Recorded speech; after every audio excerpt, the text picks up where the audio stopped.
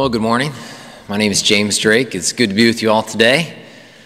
We're going to conclude our Community of Grace series, wrapping up our study of the book of Titus this morning. If you haven't been here, you're coming in at the end of a movie, and that's okay. I'm going to fill you in on what happened. God saved some people.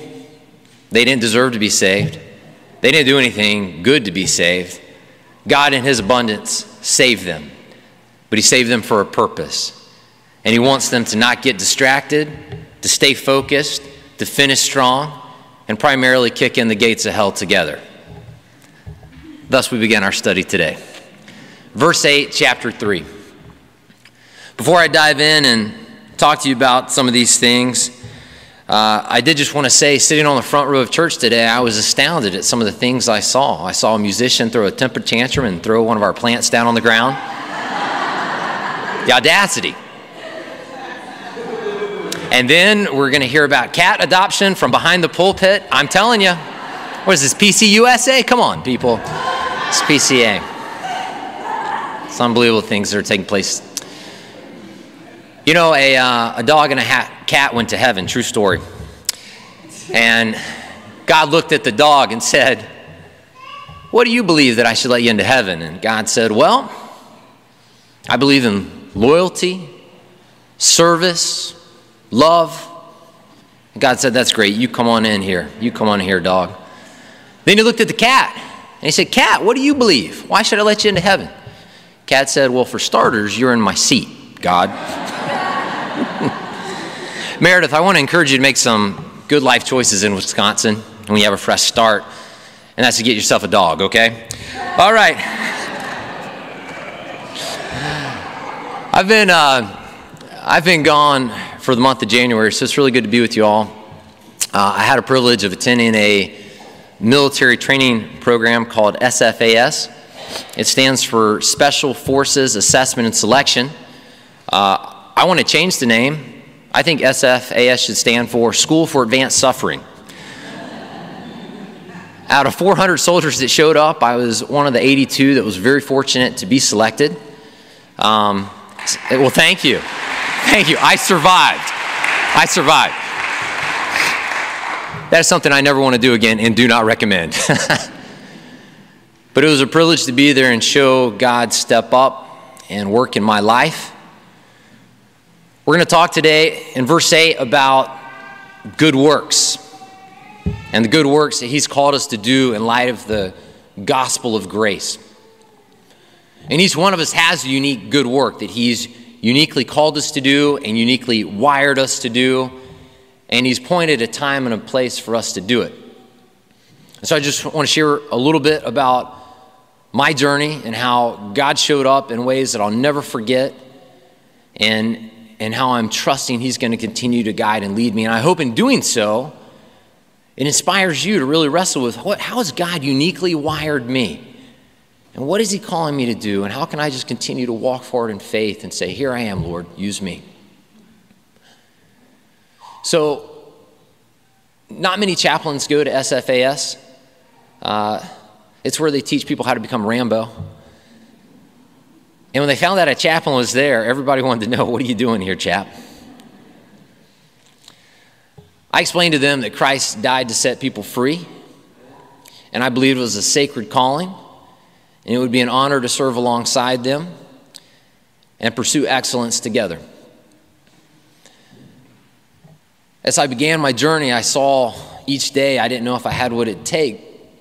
And so I decided, in addition to just trying to survive the cut and get selected, that maybe God had me there to encourage some other men along the way. Help them dig down deep, not quit, rise up and reach their potential. And so I really just wore that chaplain hat. I didn't try to be Rambo. I didn't try to be somebody I wasn't. I just was the chap. And I tried to encourage men. And along the way, I was encouraged. And week 1 is called Gate Week.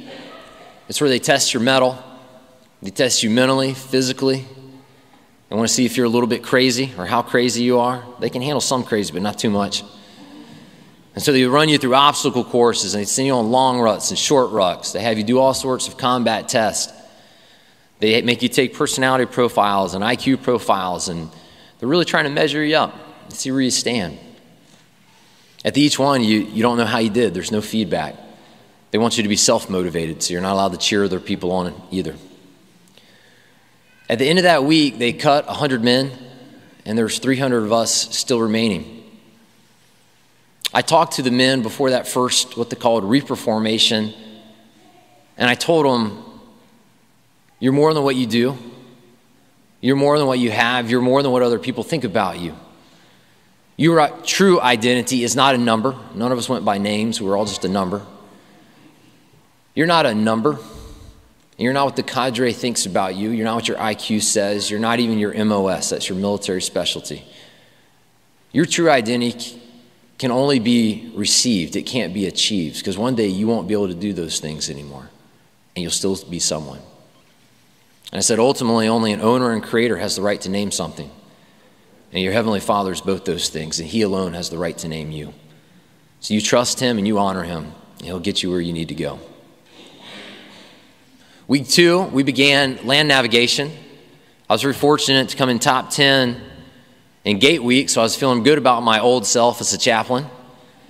But now, I was going into land nav. I grew up in the city, and I didn't have a lot of experience navigating in the woods with a compass and a map that's 20 years old, outdated, not accurate, but anyways.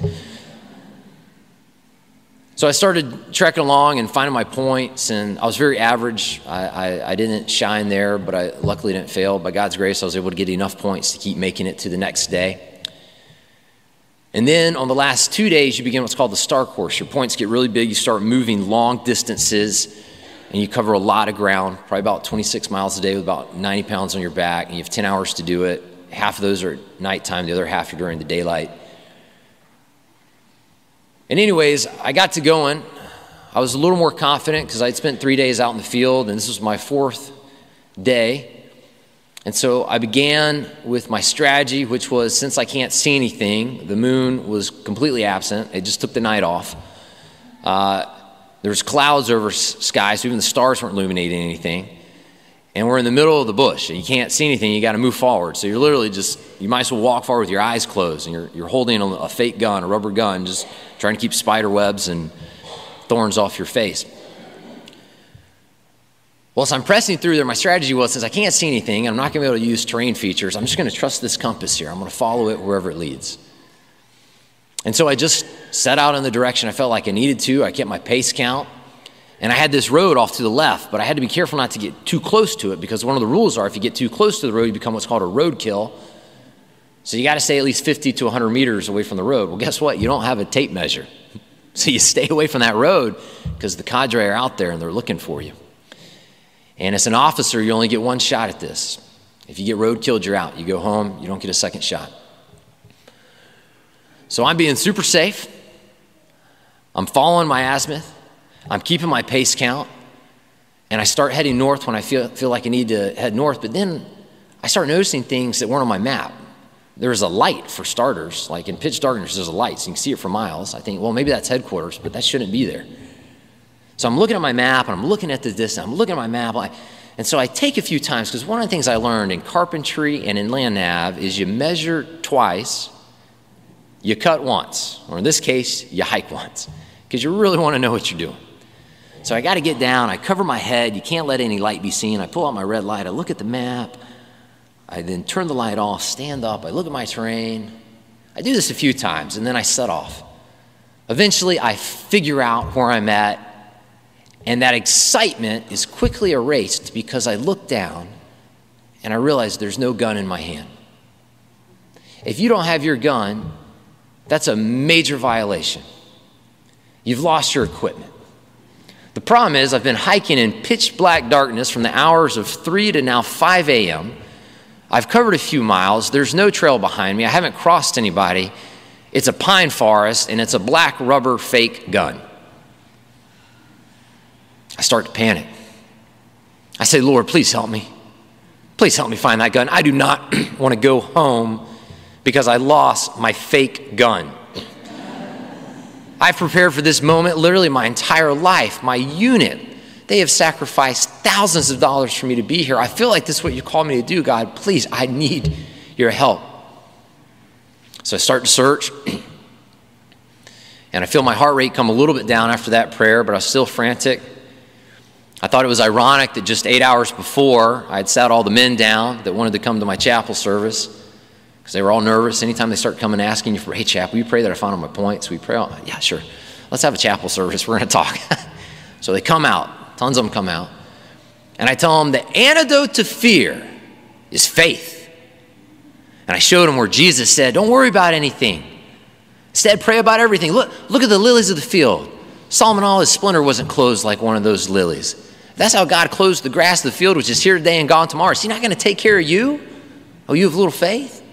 And look at the birds of the air. They neither sow nor reap, and yet your heavenly Father feeds them.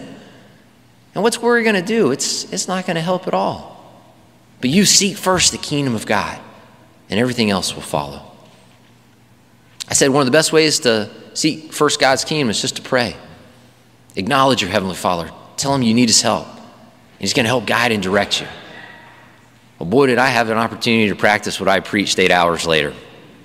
There I was, panicked, anxiety creeping in. If you know anything about like nervousness and anxiety, it's that flight or fight.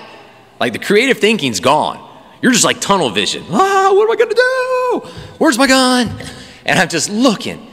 And I'm turning my light on real quick, and I'm turning it off because I don't want the cadre to find me. If they find me without a gun, I'm dead. And having a light out in pitch darkness is like, hey, over here, over here. So I'm turning my light on, searching. It's the only time you can use your white light is if you misplace your gun. So I'm looking, and I'm moving. Well, I keep praying, and when I run out of things to say, I start singing hymns. Problem is, I don't know many. So I sang Amazing Grace 100 times. I sang How Great Thou Art, or at least the chorus, 1,000 times. 3 hours later, as the sun rose, I said, God, you got to help me find this gun. I can see now. I cover all this terrain. I literally backtrack all the terrain that I felt like I've covered. Still no gun. At this point, I'm like, you know what I'll do? I'll go back to headquarters where there's some guys that have been involuntarily withdrawn. They're already kicked out. What do they need their gun for? I'll get theirs. You ever try and solve problems in your own strength? So I went back. I hiked an extra half mile or so back to the top, and it was swarming with cadre. I couldn't go anywhere near there. If they would have seen me, I would have been dead meat. So I said, that's not going to work.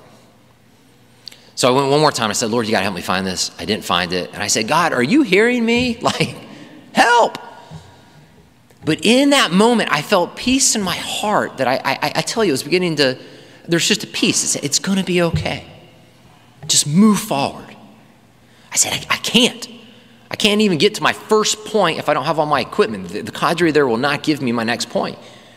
But in my heart, I heard, Lord, move forward. You got to move forward. You've looked long enough. So that's what I did. I picked up a stick that looked like a gun, and I moved forward. And as I'm covering a lot of ground as fast as I can, because now I can see and I know where I'm going, I see another candidate like myself walking across the wood line. Now, there's hundreds of candidates out there. There's 300 of us out there, but we're in literally hundreds of acres. You're not allowed to talk to anybody, and you'll pass a handful of people throughout the day. So this is one of the first guys I've seen, and we're literally going to be intersecting. We're in the middle of the woods, so I'm not too worried about cadre being around. And I look on his face, and he's terribly distressed. And I realize he's our class leader. He's like the man's man of the group. He's from the Ranger Battalion. He's a ranger. He's a combat-tested medic. But something's terribly wrong. I break the rules, and I say, are you okay? He said, no, chap, I'm not. Will you pray for me? I put my hand on his back, and I didn't care that moment who saw or what was going to happen. And I prayed with him.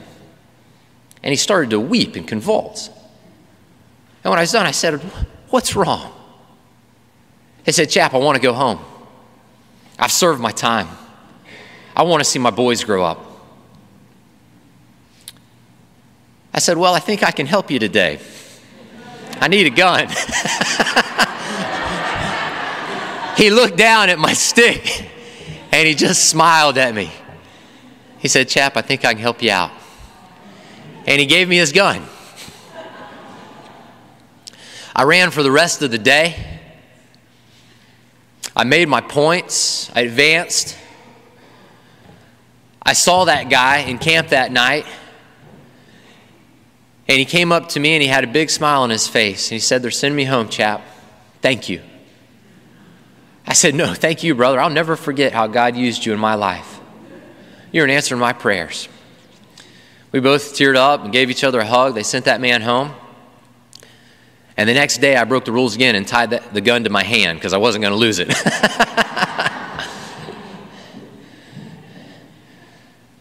You know, God will show up in your life in the most unlikely times, in the most unlikely ways. No one's ever going to convince me that God isn't real because I've seen him show up in my life too many dang times. But he always shows up in his time and his ways. But I know he wants us just to move forward in faith. So I don't know what good work God's called you to in light of the glory of the gospel and what he's done in your life. But he wants to do something through your life too, and it's never going to all be perfect, and it's never just going to work out, and you're just going to have to take that next step of faith. And I know a lot of you like me don't know what to do and don't know what your next step should be, and you wonder, how in the world can God use my workplace or my situation or my neighborhood or my community and bring any glory to himself? I'm a wretched mess. Well, I've got good news for you. Christ died for the ungodly. I qualify. You do too. And he's going to make straight lines with crooked sticks. His grace is sufficient. His power is made perfect in your weakness. You step out. You trust him in faith because he's going to get all the glory. Everyone's going to know you didn't do whatever great work he has for you in your own strength. So you just do it. When I was out there in the woods, I was so frustrated because 2 weeks prior, we had gotten there, and it was a full moon. It was bright as daylight at night. You could see everything. But after 2 weeks, the moon had begun to wane, and now it's just a sliver of light from the moon. I couldn't help but think that's how so many of us live our lives. There's no light in us. Christ is the light of the world. The only thing good in us is Jesus Christ. We didn't save ourselves. We didn't deserve to be saved. There's nothing good in us apart from the Lord Jesus Christ. There's no light on that moon. There's no light in that moon. It's only the light from the sun that reflects off that moon. That's what we're called to be and do. And so many of us are just illuminating like a little sliver of light because we got fire and life insurance, and that's good enough for us. Shame on us. God set us apart, and he's called us to be his hands and his feet in a world that desperately needs the light of the gospel. And we need to take our stand, and we need to say, "Here I am, Lord, in all my brokenness, use me." And he will. And he'll shine brightly in you and through you. And you'll experience the joy that God intended for your life. One of my favorite stories, I've got notes, I should use them, shouldn't I? I'm just going to keep telling you stories. One of my favorite stories is from my wife about a janitor at her high school. His name is Mr. Lussey. He cleans toilets and cleans the floors and dresses like a wild man. He's 91 years young, still serving strong at Providence Christian Academy in Atlanta, Georgia. He's been more influential in that school than any principal or any teacher. Every morning, he would go to the front of the school to welcome every child that walked through those doors. On their birthday, he would call them and celebrate their life. My wife has graduated from high school, I'm not allowed to tell you how long ago, but many decades ago. And she still gets a call from Mr. Lussey on her birthday. I'm telling you, God can use you wherever you are to do mighty good works. And those good works aren't going to save you. Jesus already saved you. But they're going to help you experience the joy and the meaning and the value and the purpose that God has for your life. And he's going to use those good works to advance his gospel and tell his story. I have a lot of people like to quote to me, "Preach the gospel and use words if necessary." I have a message for you. It's a message. Words are needed. But people are going to watch your life, and it will be the loudest sermon that you ever preach. And so proclaim the gospel. and let your life proclaim it as well. We turn our attention now to verse 9, and we see that Paul says, avoid foolish controversies and the such. You know, I think a lot of people get caught up and get distracted with a lot of things. Jesus told a parable about some seeds, and very few of those seeds grew up to be healthy and vibrant plants that produced fruit. A lot of them got snuffed out by distractions. A lot of good Christians I know mean well, but I think they're just making points, not a difference. And I think God's calling us to make a difference, not just a point. And we've got to keep our eyes on the goal. And I think this is what Paul is calling us to. I mean, think about it. Don't get caught up in foolish controversies and decisions. I mean, did Paul not write like 85% of his letters dealing with bad theology and crazy doctrine? I mean, most of his letters, he's talking about the freedom he has in Christ as he's writing from prison. I think he's just reminding us in context that yes, ideas have consequences, and yes, truth matters. But don't get caught up winning the battle, winning the battle, but forsaking the war. Keep your eyes on the goal. The primary goal is not to make a point, but make a difference in Jesus' name, to advance the gospel. And sometimes that's going to require you laying down, and sometimes it's going to require you taking a stand. Only the Holy Spirit will give you the difference to know what you should do and when you should do it and how you should do it. But don't forget that you've been called to make a difference, not just a point. And there's no sense in punching people in the nose and then asking them to smell the fragrance of the gospel. I want to tell you a story about a young lady named Keisha Thomas. She was at a protest in Michigan, and she was protesting against the KKK, the Ku Klux Klan, and their white supremacy ideas. Well, during that protest, there's thousands of people that came, and there's just about 100 or so KKK members. And one of those KKK members ended up on the wrong side of the barrier in the crowd. And whoever had the microphone at that moment said, "There's one of the KKK in here." And everybody turned. And then they looked at his shirt. He had on a Confederate flag. And then they looked at his arm, and he had a swastika. And all of a sudden, the crowd turned on him. Somebody yelled, "Kill that Nazi!" And that man began to run, and he fell. The crowd surrounded him, and they started to beat him. And all of a sudden, Keisha Thomas, 18 years young, black woman, lays down on top of this man and protects him and begs the crowd to spare him and save his life. The photographer that took this picture was interviewed and said, what did you think? What happened? He said, well, Keisha came out of nowhere, and she put herself in harm's way to protect a man that I doubt would have done the same for her. Later on that year, Time magazine went and voted this Picture of the Year.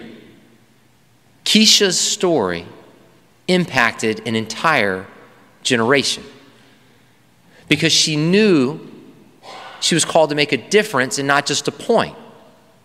She was there to defend an idea, but when things went crazy and mob rule began to reign, she remembered that behind that idea was human dignity, and that the KKK wasn't just wrong, but she was there to defend all of human life and the dignity thereof. And she protected that man. We've been called to make a difference and not just a point. And I pray that God will help us, like Keisha, to know how to go about doing that. In verse 10, we look at Paul's admonition to avoid people that cause division amongst our ranks. Somebody asked me what a heretic was. I said, well, anybody that disagrees with you for the most part. That's the way we feel. You know, when you deal with somebody that's causing division in your ranks, especially amongst the church, what the Scripture is calling us to here is to correct them. And do that maybe 2 times. And then after that, stop casting your pearl before the swine. How many of you are married? How many of you have tried to change your spouse? How many of you has that worked for? Yeah, it doesn't. That's the Holy Spirit's job. So you got to let God do his work and you do your work. You trust God with that person. God, I've tried to talk to him. I tried to handle things through biblical conflict resolution like he called me to in 1 Corinthians and Matthew 18. And, well, they just won't hear me. So I give them to you. I pray you'll change their hearts. Help them to fight for unity and for the sake of the gospel. But I'm done, Lord. I'm wiping the dirt from my feet, the dirt off my sandals. I'm moving forward here, Lord. You don't have to go and kill them. That's what the early church did. They hung them at the stake and burned them. You don't have to do that. You don't have to cancel them, all right? But you can commit them to the Lord and let God begin to work in their life. And if they don't repent, chances are they're not a Christian anyways. And so they can pray for their salvation, but they shouldn't be in the church and divide in it. Verses 12 through 13, Paul begins to list some of his friends. We see Artemas, Tychicus, Xenia, and Apollos. You know, the bottom line is you can't go do these things that God's calling you to do alone. You need a community. Yeah, you need a band of friends, a band of brothers to stand alongside you, to fight the good fight. And this is what these men were to Paul. We don't know much about Artemas. He's not mentioned in Scripture, nor is Zenas, but Zenas is actually a miracle. He's a lawyer and a Christian, so it's just phenomenal. Tychicus accompanied Paul on his 3rd missionary journey, and he was called a beloved brother and friend. So he must have been like Timothy, just a very encouraging fella. And then Apollos was like Paul, just a mighty force for good, a great missionary that we read about. You know, if you're missing friends like that in your life, then, well, get plugged in a community group, right? That's a good place to probably meet some good people. 2, consider maybe becoming a friend to others. I did college ministry for a long time, and some of the loneliest people would come up to me and be like, I just don't have any friends. And I'd always tell them, well, just be a friend, and you'll be amazed how many friends you have. But sometimes we get so caught up in our world and ourselves and our struggles that we don't think about anyone else but ourselves, and, well, that doesn't make us very good friends. So if you want to have friends, be a friend, and one of the best things you can do is to help other people understand God's love and grace in their life and help them do whatever it is God's calling them to do. And you'll be amazed as you serve and support them, how you're going to grow and how you're probably going to gain a friend. I read a book the other day by Jim Rohn, and his argument, he's a business guy, and he just said, hey, you're the sum average of your 5 closest friends. And so all truth is God's truth, so there's probably some truth in there. The bottom line is we're going to be influenced by those around us, and we are a product of our environment to some degree. So think about who you're running with and what direction you're running in, and how you can be a friend to others. That's what Paul did. He said, don't just support my missionary journey, support theirs as well. In verse 14, Paul does what only Paul does and what most men do. We repeat ourselves. And Paul's repeated himself quite a few times. In chapter 1, verse 16, he basically says, a lot of you say you know God, but your works don't reflect that. In chapter 2, he says, in light of your salvation, you should be excited about doing good works. And then here in chapter 3, 2 times, he's reminded the body of Christ of the good works that they've been called to, that they've been saved for a purpose. My main point that I took away from this, and I hope to leave you with, is that God can use our good works for his glory and our good. And our communities desperately need that. Please hear me out. This is really important. It is not the government's responsibility to solve our community's problems. I'm going to say that again because this is very important. It is not the government's responsibility to solve our community's problems. Primarily, it should fall on our shoulders. We're called to be the hands and feet of Christ, to make a world a better place for everyone in Jesus' name. And the more we relegate to the government, the more we're advocating our responsibility and opportunity to advance the gospel. So, If you ever hear someone say, "I'm from the government, I'm here to help," run. That's what Ronald Reagan said to us.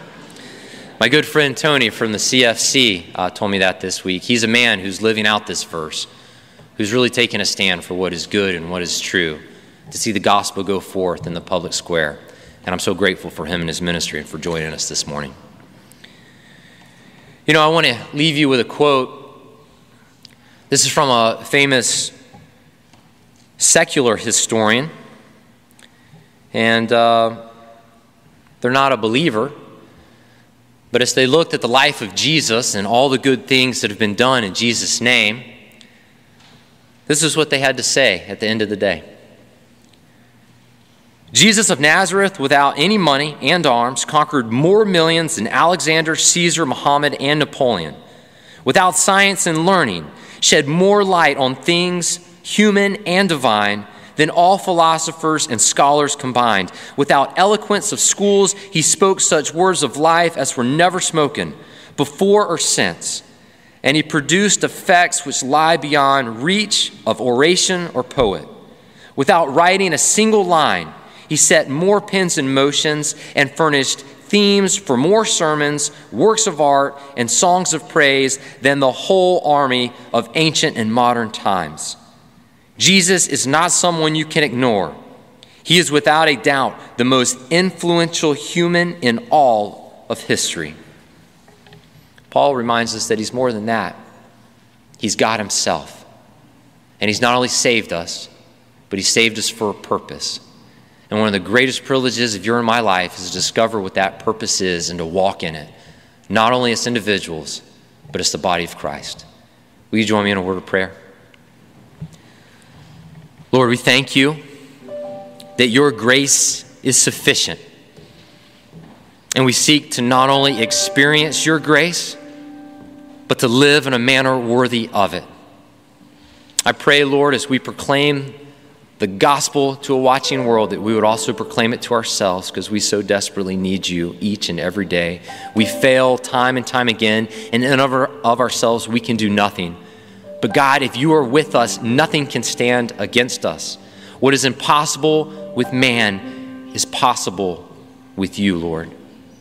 So we ask that you to do a great work in our hearts and lives, that you would be our Lord, our God, and our King, our great Savior, who transforms us from the inside out and calls us to be your hands and your feet in a world.